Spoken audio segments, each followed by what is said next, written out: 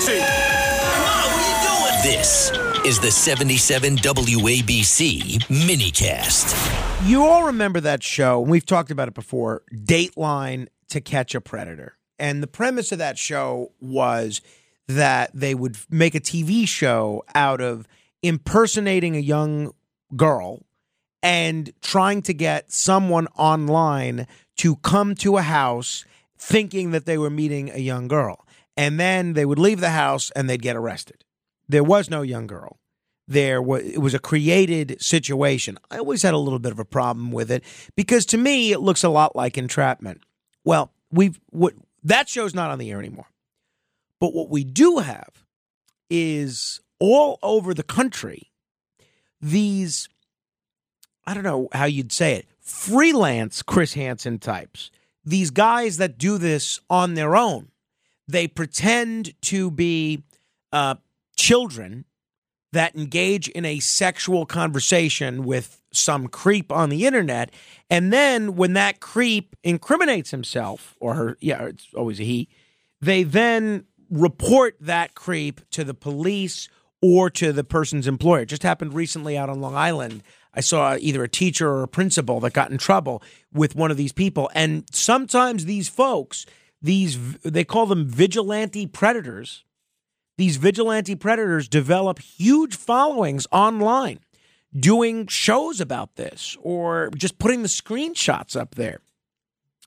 And you wonder, who are these people that engage in these kind of conversations with folks that they think are children, knowing that there are all these vigilante predators out there? Well, there are these vigilante predator catchers. There are at least, this is far from an exhaustive number, at least 160 vigilante groups that have formed around the U.S. in the past 3 years to try to catch people they suspect are sexual predators. Some groups are formed by right-wing extremists. Some groups are formed by concerned parents.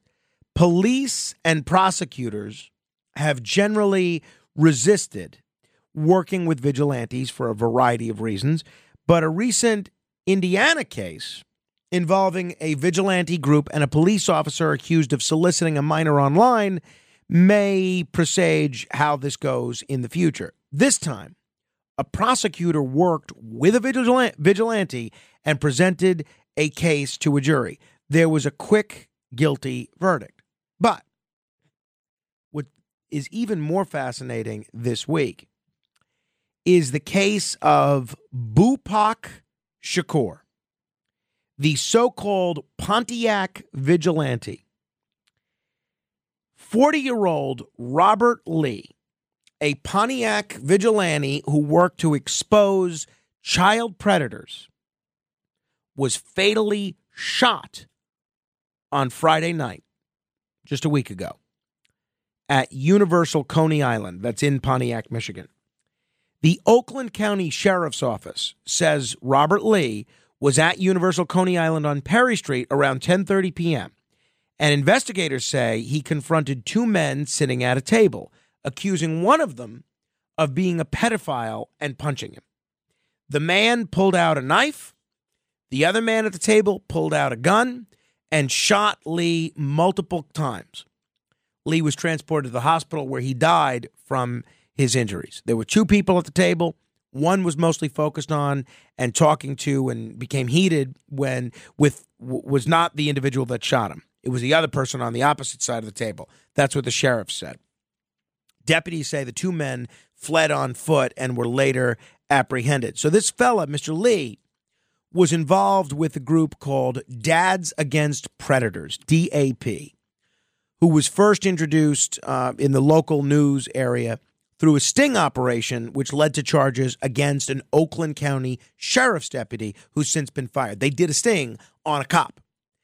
And they've done a number of other prominent sting operations. And this guy on social media used the handle Bhupak Shakur, Boopac. Very ironic that he would be killed the very same week that we get an arrest in the case of Tupac Shakur. This fella had over 11,000 followers on his Facebook page. And what he does is he poses as a 15-year-old girl online to expose child predators.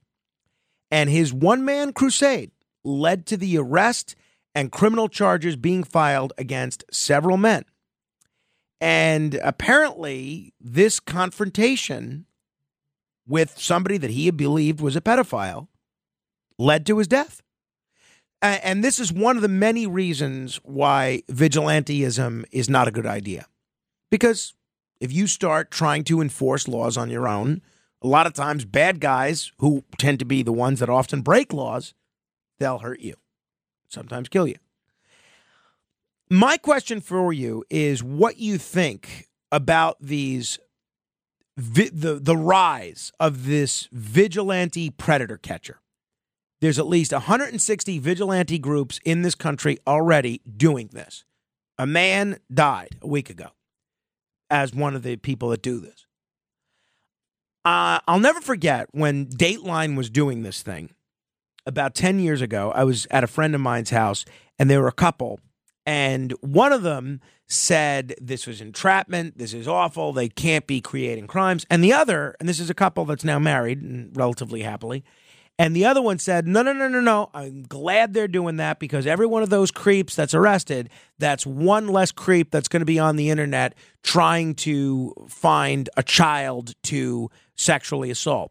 I found both arguments pretty powerful, but particularly after seeing the murder of Mr. Lee, Bhupak Shakur, my thinking is we should not encourage these vigilante predator catchers. Not only because many of them could get hurt, but because they don't have to follow the same sort of criminal procedures that police officers do, or even undercover police officers do, or that prosecutors do. They can kind of make their own law. As if someone, for instance, says, no, thank you, I don't want to talk to you if you're underage, and they keep at it. They keep pressing and pressing and pressing. That's not something a cop would do or a prosecutor would do, but let's say this person goes down that avenue. Now, that's just one of many examples where the vigilante predator catcher is, I think, not necessarily following the proper protocols here, as if they were a law enforcement agent. These people are not trained. Many times it seems they're doing this to build a large social media following.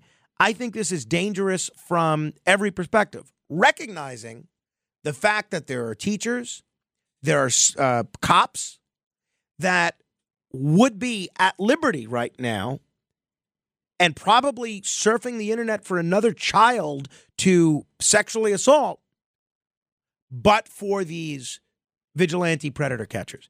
So it's a very tough ethical area, but I come down on the side of I don't think these groups should be illegal because I'm a big believer in the First Amendment and things of that nature and free speech in general. But I don't think these groups should be encouraged at all. And I don't think police should encourage them. I don't think prosecutors should encourage them. I don't think anybody should encourage them. I don't think people should be following them on the internet or anything like that.